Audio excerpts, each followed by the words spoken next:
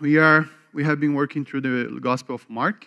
We are doing this series we are calling the Final Days of Jesus, and we are exploring the last week of life of Jesus before his death, burial, resurrection. So, if you have a Bible, open with me in the book of Mark. We are in chapter 14, and today we are exploring the verse 12 to 25. And while you open your Bible, in our text from today, I want to give you some context before we read. So we are reading about the things that happened on Thursday, in this last week. And on the next day, on Friday, Jesus was going to be crucified. So that's the day before the crucifixion. And in this text we are reading, we have the famous Last Supper. And it was the Last Supper in many ways. It was the last meal Jesus would eat with his disciples, was the last meal that Jesus would eat with his pre-glorified body, and was the last and final Passover of the Old Covenant. So it's a very important moment. Let's read the text together. And Mark 14, the Last Supper. The Word of God says, and on the first day of the unleavened bread, when they sacrificed the Passover lamb, his disciples said to him, "Where will you have us to go and prepare for you to eat the Passover?" And he sent two of his disciples, said to them, "Go into the city, and a man carrying a jar of water will meet you. Follow him, and whatever he enters, say to the master of the house, 'The teacher says, where is my guest room, where I may eat the Passover with my disciples?' And he will show you a larger upper room, furnished and ready, there prepared for us." And the disciples set out and went to the city and found it just as he had told them. And they prepared the Passover. And when it was evening, he came with the 12. Verse 18. And as they were reclining at table and eating, Jesus said, "Truly I say to you, one of you will betray me, one who is eating with me." And they began to be sorrowful and to say to him one after another, "Is it I?" He said to them, "It is one of the 12, one who is dipping bread into the dish with me. For the Son of Man goes as it is written of him. But woe to that man by whom the Son of Man is betrayed. It would have been better for that man if he had not been born." And as they were eating, he took bread, and after blessing it, broke it and gave it to them, and said, "Take, this is my body."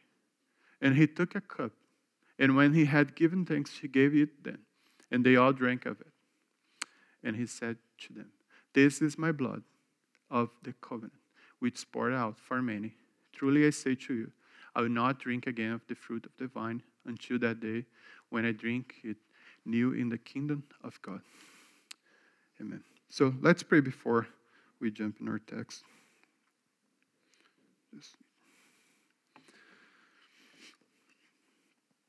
Jesus, we are thankful because we can have this moment. We are thankful for your word.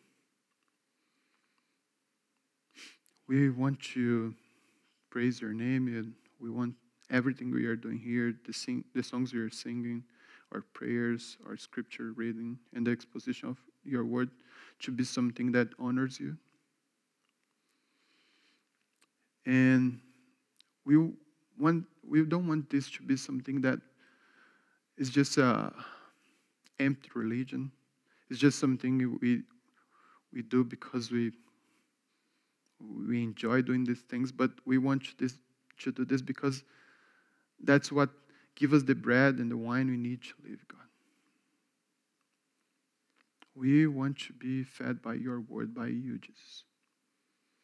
So we ask your Holy Spirit to be working here in this moment.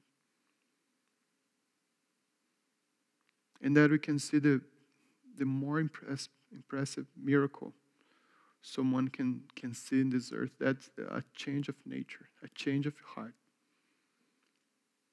More impressive than giving new eyes, new legs, all the kind of healing, or open the sea, is to see someone born again and having a new heart, a heart that can see the beauty in you, the beauty in the cross, and wants to live a life for you, Jesus. In your name we pray.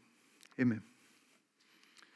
Amen. So the first thing we need to learn from this text is like what's happening here. What is this Passover? What Jesus and the disciples are celebrating here? So because in knowing this is essential to understand the meaning of the things Jesus is doing here and the things he said. And it's important for us so we can apply it to our lives, the things we are learning here. So the last week of Jesus is as well the last week, is the week that leads to a very important Jewish festival called the Feast of the Unleavened Breads. And we have the Passover. To understand what the Passover is, we need to go back to the beginning of the Bible in the book of Exodus.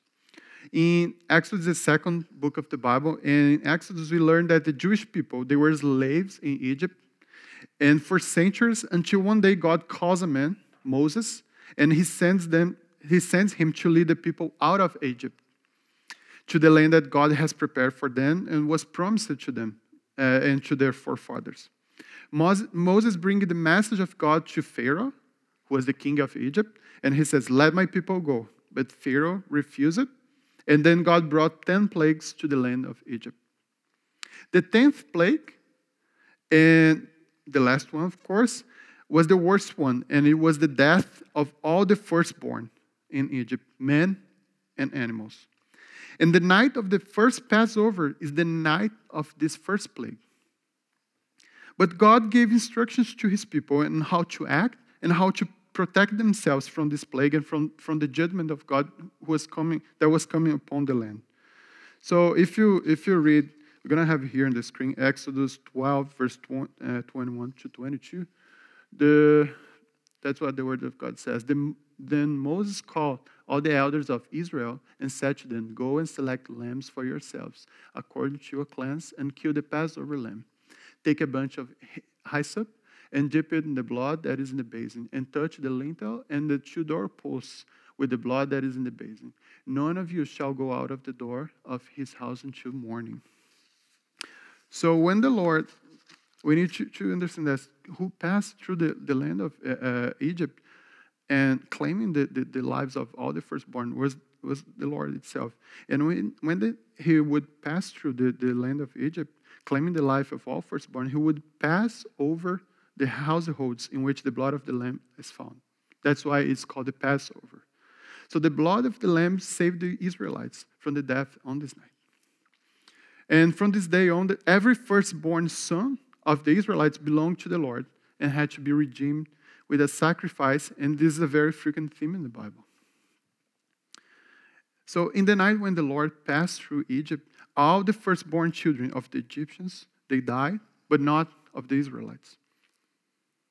The judgment of God changed Pharaoh's mind, and he released the people of God to go.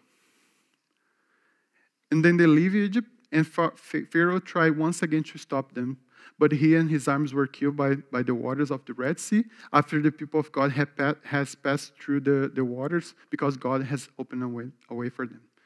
And then when they are safe on the other side, God then instituted the Passover as a celebration they should observe every year for forever.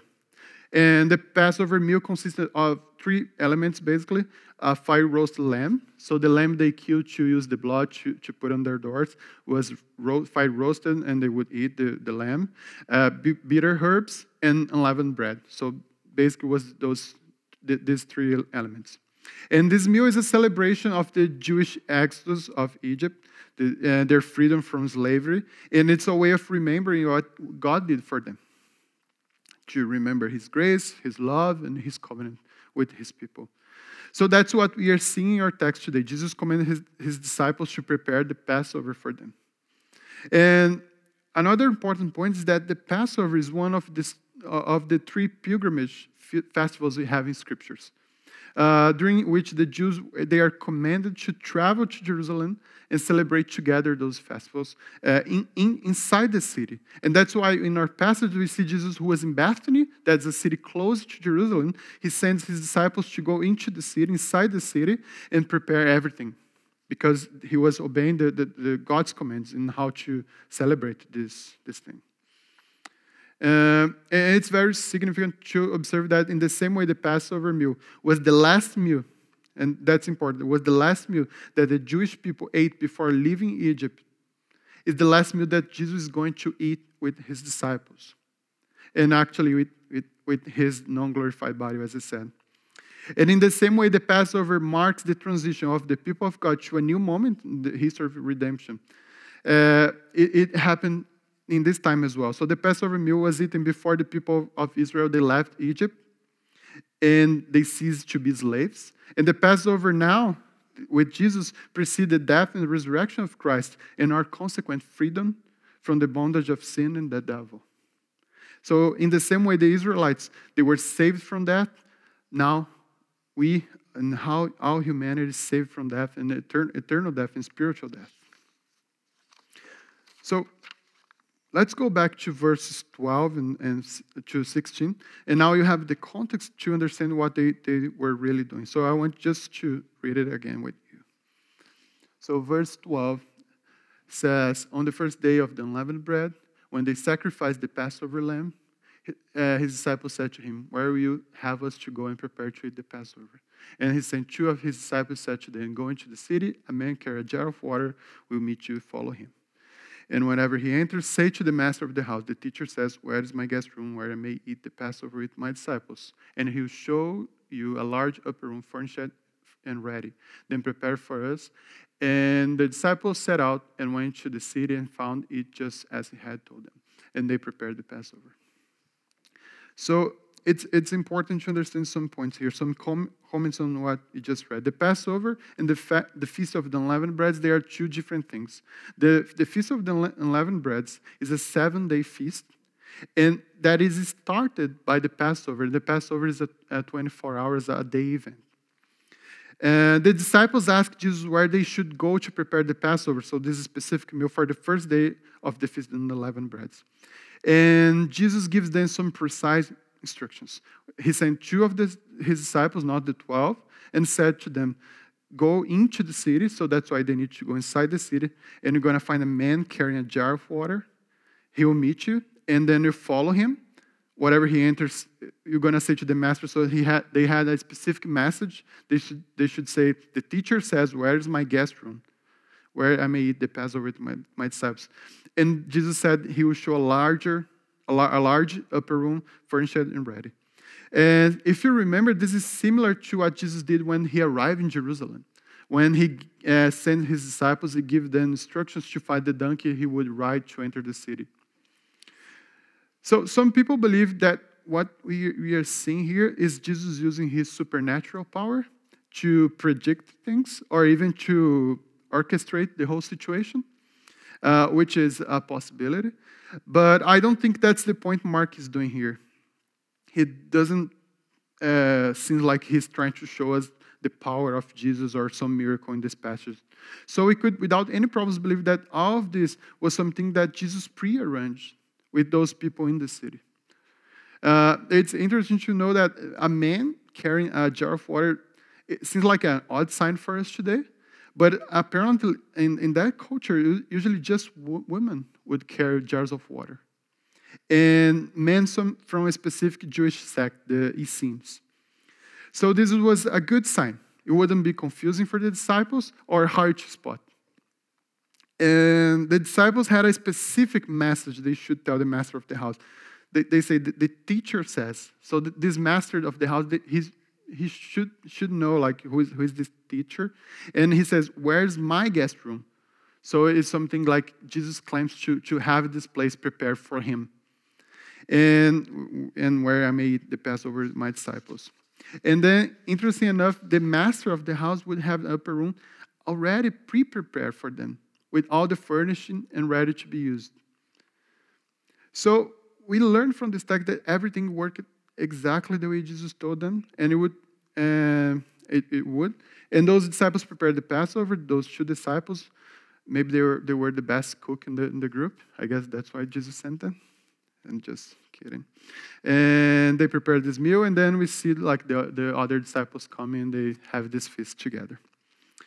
So then we go to verse 17, and they start having the celebration, and Jesus brings some really sad news. It's like the worst news you can bring, like when you're at the table, like trying to celebrate something. So let's read verse 17 and 18. I don't have it here. We can read in the Bible. It says, and when it was evening, so we remember like for the Jewish, when it's evening, it's the change of the day. The Jewish day is not like from midnight to midnight, but it's from evening to evening. He came with the 12, and as they were reclining at the table and eating, Jesus said, truly I say to you, one of you will betray me, one who is eating with me. So it's really interesting to see that Jesus, different from probably most of us, did not avoid this topic seeking to not ruin the celebration. Some people would say, man, Jesus, you could say this later. We are trying to celebrate here, having a good time. But Jesus did not do that. But of course, it's not just because he's trying to ruin the celebration, but we need to understand that all that is happening here is the same night that Jesus was betrayed and taken to be crucified. So in Mark 14, verse 10, we learned last week that Judas already had a deal with the chief priest to betray Jesus.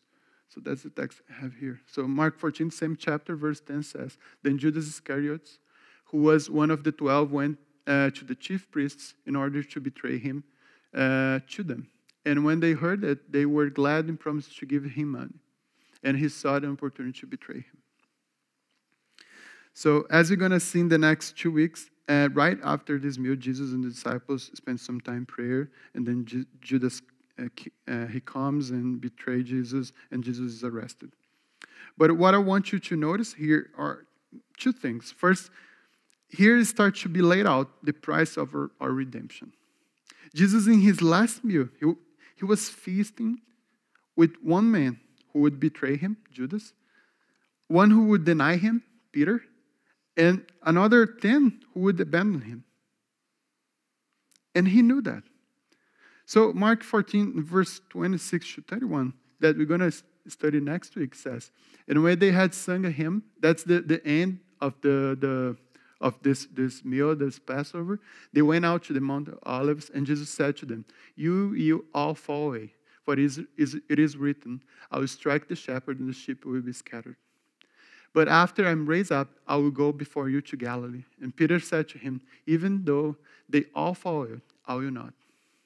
And Jesus said to him, truly I tell you, this very night before the rooster crows twice, you deny me 3 times. But he said emphatically, if I must die with you, I will not deny you. And they all said the same.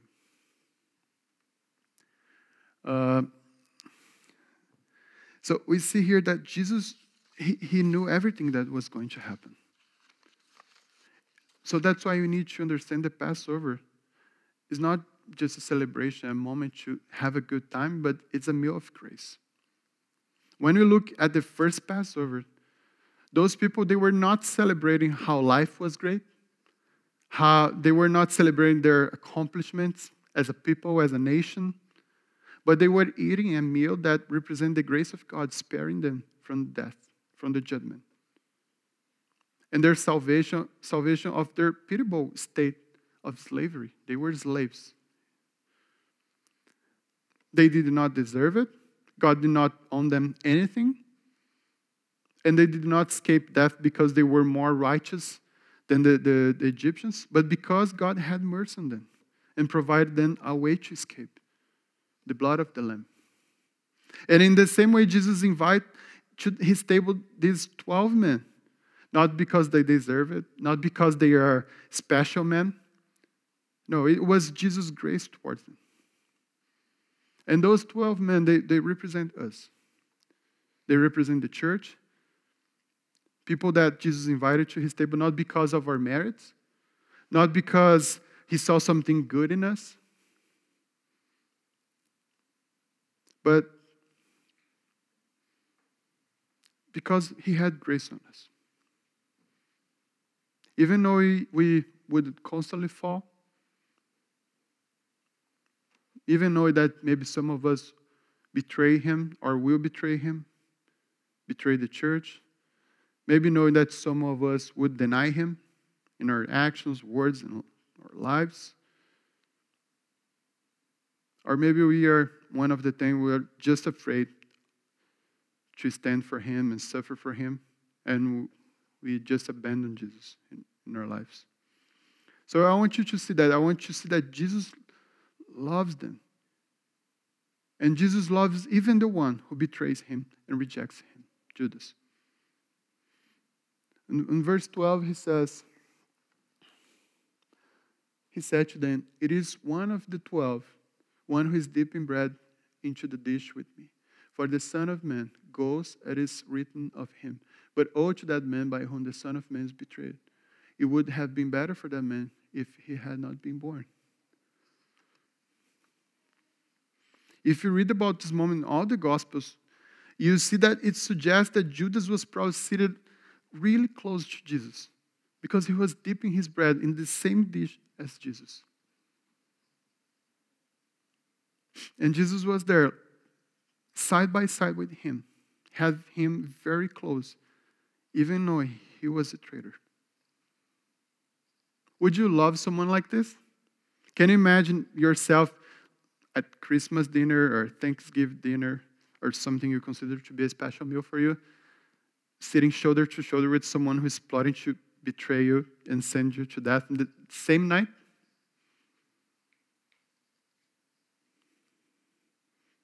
And sometimes people, they give much attention to the fact that Jesus predicted the betrayal.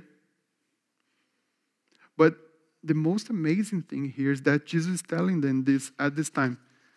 Wasn't him just showing he knows things. He knows things. But he was giving Judas an opportunity. He was saying to Judas there, I know what you're going to do. I know what you did. And yet, I invited you to sit at my table. I brought you close to me. And he had the chance to repent, to turn away from his sin before everyone. All the disciples, they were asking, is it me? But he knew it was him. And he had the chance to repent. And Jesus here was not rubbing in Judas' face his sin intentions, but he was saying, I know everything. And there is a place in my table for you. You can repent, you can turn away from your sin. And when Jesus said all these things, it's not a threat. It is a warning. He's saying, the consequence for me of what you're doing is just the fulfillment of what's written. I'm living the will of God. But for you, Judas, for you, the consequences are so bad that it would be better if you had not been born. So, church, there is nothing you do or you're planning to do or you are going to do and you don't know yet that God doesn't know. And he loves you still. And he invited you to his table still. That's the other 11 disciples, they understood that in the future. And they turned from their sin, they turned from their weakness, and they became the men we know from the Bible who gave their lives for the gospel for Jesus. But Judas rejected Jesus. He rejected the opportunity to repent. And he found death. And the question is, where are you in this story? We are not Jesus. We are not the hero of this story. Are you are one of the 11 who is willing to repent, to let Jesus work through you? Or you can be Judas who just hide your sin and keep going the same direction and you're going to find death. So when you sin, remember that before you sin, Jesus gave his body and shed his blood for you. He prepared escape for you. You deserve death, and you have nothing to offer him. Slaves have nothing to offer to the creator of the universe, but he gave everything for you, to you. So every time we eat the Lord's Supper, as a church, we need to remember that. We need to consider the fact that there is a place for you at the table, and we need to value this. And we need to listen to Jesus' call to repentance. That's why Paul says in 1 Corinthians 11, verse 27 to 28. He says, whoever therefore eats the bread or drinks the cup of the Lord in an unworthy manner will be guilty concerning the body and the blood of the Lord. Let a person examine himself, then, and so eat the bread and drink of the cup. The Lord's table is this place in which you sit with Jesus. He knows all your sin. He knows all your evil plans. He knows your hearts. He knows your intentions. He knows your fears. He knows your weaknesses. He knows everything. And he calls us to examine ourselves, to confess our sin, and be forgiven by him, and strengthened by him. And I think that's one of the most powerful things we can learn from this meal, is that Judas was there, and he had the chance. Hours before, he did the worst choice. He would desire to not be born. So we need to understand that. We need to value the place we have at the table with Jesus. Now we go to verse 22 to 27, where we will see that Jesus is not giving a new meaning to the Passover, as some people say, but he's giving the full meaning of the Passover. So I want us to read it again. And as they were eating, he took bread, and after blessing, broke it, and gave it to them and said, "Take, this is my body." And he took a cup, and when they had given thanks, he gave it to them, and they all drank of it. And he said to them, "This is my blood of the covenant, which is poured out for many. Truly I say to you, I will not drink again of the fruit of the vine until that day when I drink new in the kingdom of God." Paul in 1 Corinthians chapter 5, verse 7 says, "Cleanse it out of the old leaven, that you may be a new lump, as you really are unleavened. For Christ, our Passover lamb, has been sacrificed." So what is happening here is that Jesus is explaining them that he is the fulfillment of the Passover and the things he's going to do. And there are basically two things. The bread we eat, he's saying, this is my body, the body of the Messiah. The leaven in the Jewish culture would see as a metaphor or a figure for sin. So the bread without leaven is a bread without sin, is this representation. And Jesus is saying, this bread, this element without sin is my flesh. Because he never sinned in his human body. So the perfect bread that nourishes us and gives us the strength to leave Egypt is Jesus. And to leave sin and death or slavery from those things is Jesus. And the wine we drink is not the blood of the animal. It doesn't represent the blood of the animal, the lamb, but it's the blood of the Lamb of God. It's Jesus' blood that marks our lives and frees us from the judgment to come. So when the Lord one day, he will pass once again through all humanity, judging everyone, all the living and the dead. And he will pass over those who have the mark of the blood of the Lamb of God. And for the ones who does not have the mark, they will have the same as the Egyptians had, death. But this time, eternal death. So when we eat the Lord's Supper as a church, the same way as Israel, we remember what God did for us in the past, In our case, we remember what Jesus did for us. We consider the present in light of the grace given to us.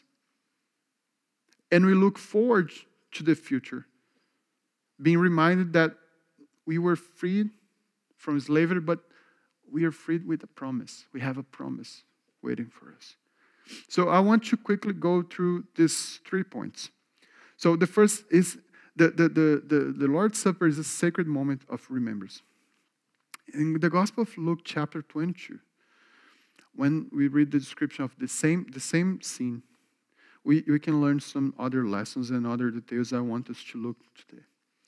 So Luke says, and he took bread, and when he had given thanks, he broke it and gave it to them, saying, "This is my body, which is given for you.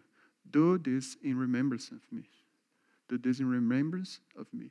And likewise, the cup after they had eaten, saying, "The cup that is poured out for you is the new covenant in my blood." And then 1 Corinthians 11:26, Paul says, For as often as you eat this bread and drink the cup, you proclaim the Lord's death until he comes.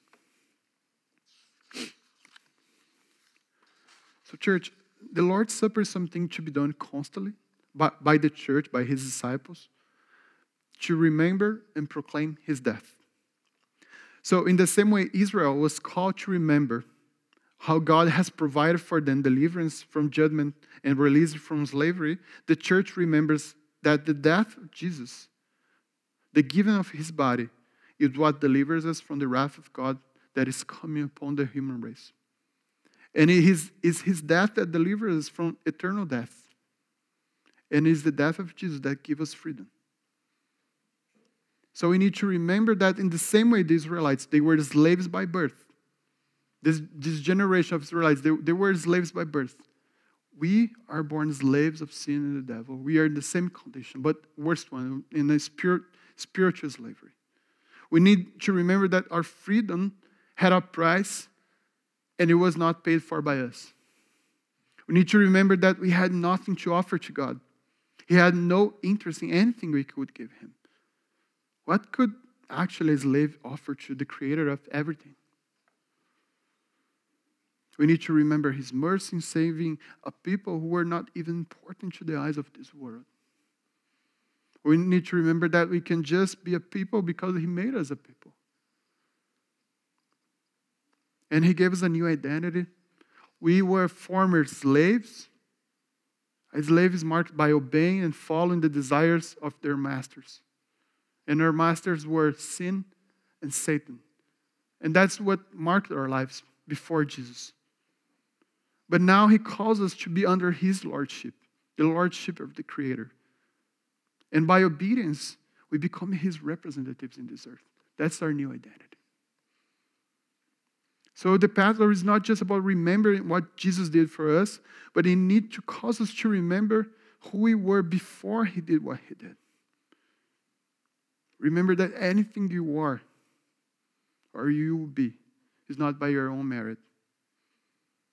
And remember that we own everything to God. But we need to consider the present. And this point is exactly what I said previously about Judas and all the disciples. The Lord's table is this moment when, by considering what the Lord has done for us, we consider our lives and we consider the way we are living right now, and we examine ourselves. And if you are living in a manner that's not worthy of the gospel, worthy of the sacrifice of Jesus, so we confess, we seek forgiveness, and we seek strengthening to not keep sinning. But one thing I want to add to this point is as a brief reflection on the presence of Jesus on the communion, the Lord's Supper. So that's one question some people can ask, like how Jesus is present in the Lord's Supper today. Because we know, like in this supper, Jesus was there physically, bodily, but how Jesus is present today. So we have three major views. The first one is the Roman Catholic view. They believe the bread and the wine actually become the body and the blood of Jesus in a process they call transubstantiation. Oh man, that's a hard word. Transubstantiation is the first word there. So in a very simple way, What they believe is that when the priest consecrates the elements, despite of keeping the external aspect of bread and wine, the real substance there present is the body and the blood of Christ. So they believe a miracle happens in this moment, that you have the aspect of blood, of bread and wine, but you have the substance. The reality here, there is the physical body of Christ. So they believe the sacrifice is repeated in some sense every time the Mass is celebrated. So in the Protestant Reformation, the Reforms questioned this formulation. And from the Protestant Reformation, you have basically two major understandings. The Lutherans, they believe in something called the consubstantiation. Is the second word there. Which means that the substance of the body and the blood of Jesus coexist with the substance of the bread and the wine in communion. Something they summarize by saying it's in, with, and under the elements. And the rest of the Reformers, they believe in the symbolic and the spiritual presence of Christ in the Lord's Supper. So the Catholic view and the Lutheran view in some sense, take the sentence, this is my body and this is my blood, in a very literal sense. But in our view, they fail to recognize the symbolic character of Jesus' statements here. Jesus spoke in symbolic terms like this everywhere in the Gospels. He said, for example, I am the true vine. He said, I am the door. And we know it has a symbolic meaning. Jesus is not a vine and he's not a door. In the same way, when he said the bread, his body, is in accordance with something he says in John 6. Oh, I don't have here. So John 6, verse 41. He says, so the Jews grumbled about him because he said, I am the bread that came down from heaven. So we have this Jesus statement. He said, I am the bread who came down from heaven. In the same way, he said, I'm the door and I'm the true vine. So in the same way he said those things, here he's saying he's the bread who came from heaven. And here in the Passover, he used the same figure of speech, saying, this bread is my body. But he's doing the figure in the opposite direction. Instead of saying, I'm the bread, he said, the bread is my body. So other than that, we need to consider the implications of saying that Jesus' body, or in other words, his human nature, is actually present in the communion. Because Jesus has two natures. He's fully man and he's fully God. His divine nature can be omnipresent. He can be present everywhere at the same time. But the human nature of Jesus, like ours, can be just present in one place at a time, as we see in the Gospels. So when we see that, we say that Jesus is bodily present in the communion, we are saying that his human nature is being omnipresent because it's a lot of places at the same time. So we are mixing the two natures of Jesus. So that's why I personally believe, and a lot of people who came from the Reformation, they believe in the symbolic and the spiritual presence of Christ in the communion. Well, but when we say the bread and the wine, they are symbols, it does not mean they are empty symbols of a real thing. So we believe the reality is conjoined with the symbol. Let me explain that. A statue, for example, in remembrance of someone, is an empty symbol. There is nothing there about the person other than the image that resembles the person. That's an empty symbol. But let's take, for example, the wedding day. All the weddings, they, independent of your culture, I guess, are full of symbols. We have, for example, in our weddings, we have the white dress, we have the man waiting for his bride in the altar, the father bringing his daughter to him. All the people present there are testimonies of this union, and so on. Have a lot of, it's very symbolic. And all these things are symbolic, but not empty symbols. They are a visible representation of, for example, the purity of the bride, the blessing of the parents, and the approval of the community. So in the same way, the Lord's Supper is this meal in which a lot of things are made visible, and the presence of Christ spiritually, in a real sense, is there. And those elements, when we eat them with faith, they are means of grace of God in our lives, and in our bodies, and in our souls. So when we approach to eat the Lord's Supper as a church, we can be assured that we are declaring the truth of Christ's death. We are affirmed in our participation in the benefits of Christ's death. We receive spiritual nourishment and strengthening in our bodies. We make visible the unity of the believers. And personally, I have Christ affirming his love for me individually. I have Christ affirming all the blessings of salvation reserved for me. And we all personally, we affirm or reaffirm our faith in Christ. So the Lord's Supper is a real thing. When you say it's symbolic, it doesn't mean it's empty. It's not just a mere religious ceremony. It is as real as any ceremony you consider important, weddings, anniversaries, graduations, or so on. And one thing I find really intriguing is the fact that when we ask, how is Jesus present in the Lord's Supper, sometimes we miss the fact that the Bible calls the church the body of Christ. So when we gather as a body, Christ promises to be present there. So we know that he's spiritually present there. And more than that, we are his body. And he's present through us in a very real and palpable sense. So we as Christians, we need to learn to see Christ in our brothers and sisters in the church gathering. We need to learn to discern the body of Christ.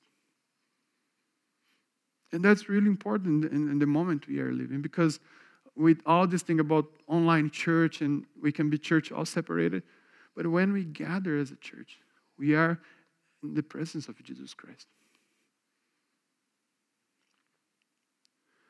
But the Lord's Supper is as well a sacred moment of hope. When we look to the future, look forward to the future.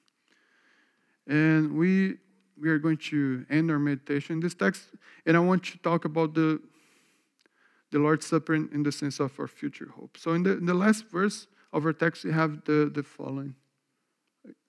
Truly I say to you, I will not drink again of the fruit of the vine until that day when I drink it new in the kingdom of heaven. And something similar to what we find in Paul in the verse we just read.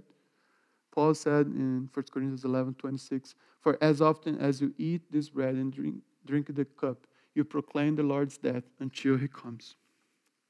So the Lord's Supper is the declaration of Jesus' death, yes, but there is a consummation of our fulfillment for this sacrament, and it's Jesus' return. So Jesus was in this moment declaring not just his death, but he was declaring his second coming. So that he will eat this supper again with his church in the kingdom of God. So that's what we have in the book of Revelation. I won't read the whole chapter, but Revelation 19 talks about this. Verse 9 says, and the angel said to me, write this, blessed are those who are invited to the marriage supper of the Lamb.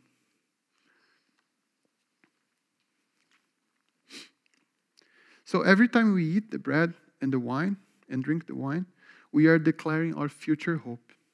We are not just declaring his death, but we are declaring the benefits of his death. One day we will all be seated again at his table, but this time we would be not anymore this bittersweet meal where we face our failures and the price that had to be paid to cover for it, but we will be feasting with our Savior in our perfect bodies, free from sin. It's paraphrasing Martin Luther King Jr. when he says, free at last, thank God Almighty, we are free at last. That will be us when we be with Jesus in this final Lord's Supper. We will be not anymore strangers on this earth, but this earth will be perfect, will be made perfect as our bodies. And we're going to fit really well here. We will not have the same feeling and sense that we are strangers in this earth. And we'll be finally free from this body of death. That's what Paul says. So in the same way, the Jewish Passover was an anticipation of what we do today as a church. The Lord's Supper we celebrate today as a church is anticipation of the marriage supper of the Lamb. It's a taste of the eternal life. And we need to learn to enjoy it. You have a glimpse of heaven. Sometimes you just eat as it was just anything. And to finish the sermon, I want us to pay attention to one last aspect of the Lord's Supper that I consider to be very important. So I want you to read John 6 with me.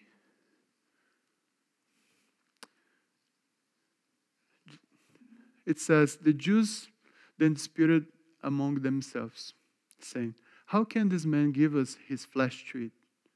So Jesus said to them, truly, truly, I say to you, unless you eat the flesh of the Son of Man and drink his blood, you have no life in you. Whoever feeds on my flesh and drinks my blood has eternal life, and I will raise him up on the last day. For my flesh is true food, and my blood is true drink. Whoever feeds on my flesh and drinks my blood abides in me, and I in him. As the living Father sent me, and I live because of the Father, so whoever feeds on me, he also will live because of me. This is the bread that came down from heaven, not like the bread the fathers ate and died. Whoever feeds on this bread will live forever. Here Jesus says, unless you eat the flesh of the Son of Man, drink his blood, you have no life in you. Think about this. Because here said the Jews, they disputed among themselves, how can this man give us his flesh to eat? And that's the same thing when we start having all these theological discussions to understand like how Jesus is present there, blah, blah, blah. And those are important things. But Jesus is trying to point them here to a different direction. Friends, Jesus is not something, it's not just a thing for you to know about. Jesus is to be devoured. That's what he's saying here. For example, you can know everything about a loaf of bread. You can see it from all the sides. You can smell it. You can weigh, measure. You can touch the texture. You can listen to its crack and know how crunchy it is. But if you never eat of the bread, you never know what the bread is. And you never will be nourished by it. And I know many people who are like this with Jesus. They know so many things. They have a lot of information, but they never devoured him. And the Lord's Supper needs to be this reminder that Jesus is not something for you to know about, but he is someone for you to commune with, to be fed by him, to be satisfied by him. And church, don't get me wrong, those who know me know how much I value studying and know everything I can about Jesus in the Bible. But we cannot allow ourselves to know Jesus just as a theory in our minds. So going back to the beginning of our conversation, for Israel in Egypt, wouldn't be enough just knowing and believing in their minds that the blood of the Lamb would save them. They had to sacrifice the lamb, to eat the lamb, eat the bread, to paint their doors with the blood, everything. And just then, they walked towards the promised land. They were called to action, to participation. And it's the same for us today. One of the signs you have eaten of the body of Christ is your participation in the body. You eat of his body and you become his body. So the church is not just essential to the Christian life. The church is who we are. It's who we become when we eat of his body and drink of his blood. And that's why people throughout history and now around the world, they put their lives at risk and even die instead of neglecting the gathering of the church to worship Jesus. Because they become the body. They cannot be different from that. And my question for you today is, have you ever truly eaten the Lord's Supper? Have you ever eaten of the flesh of Jesus and drunk his blood? And a second sign, church, once you taste Christ, you don't want anything else.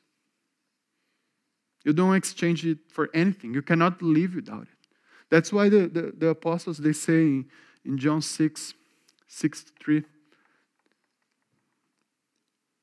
they say, Lord, to whom would we go? You have the words of eternal life. We have no place to go. So once you taste of Jesus, you don't want anything else. You don't exchange it for anything, and you cannot live without it. So I want you to reflect. I know you probably have participated of the Lord's table in other churches, maybe in our church, in our life. But have you ever really participated in the Lord's Supper? And what Jesus is saying is, there is a place for you at the table. Come and feast. Amen? Let's pray.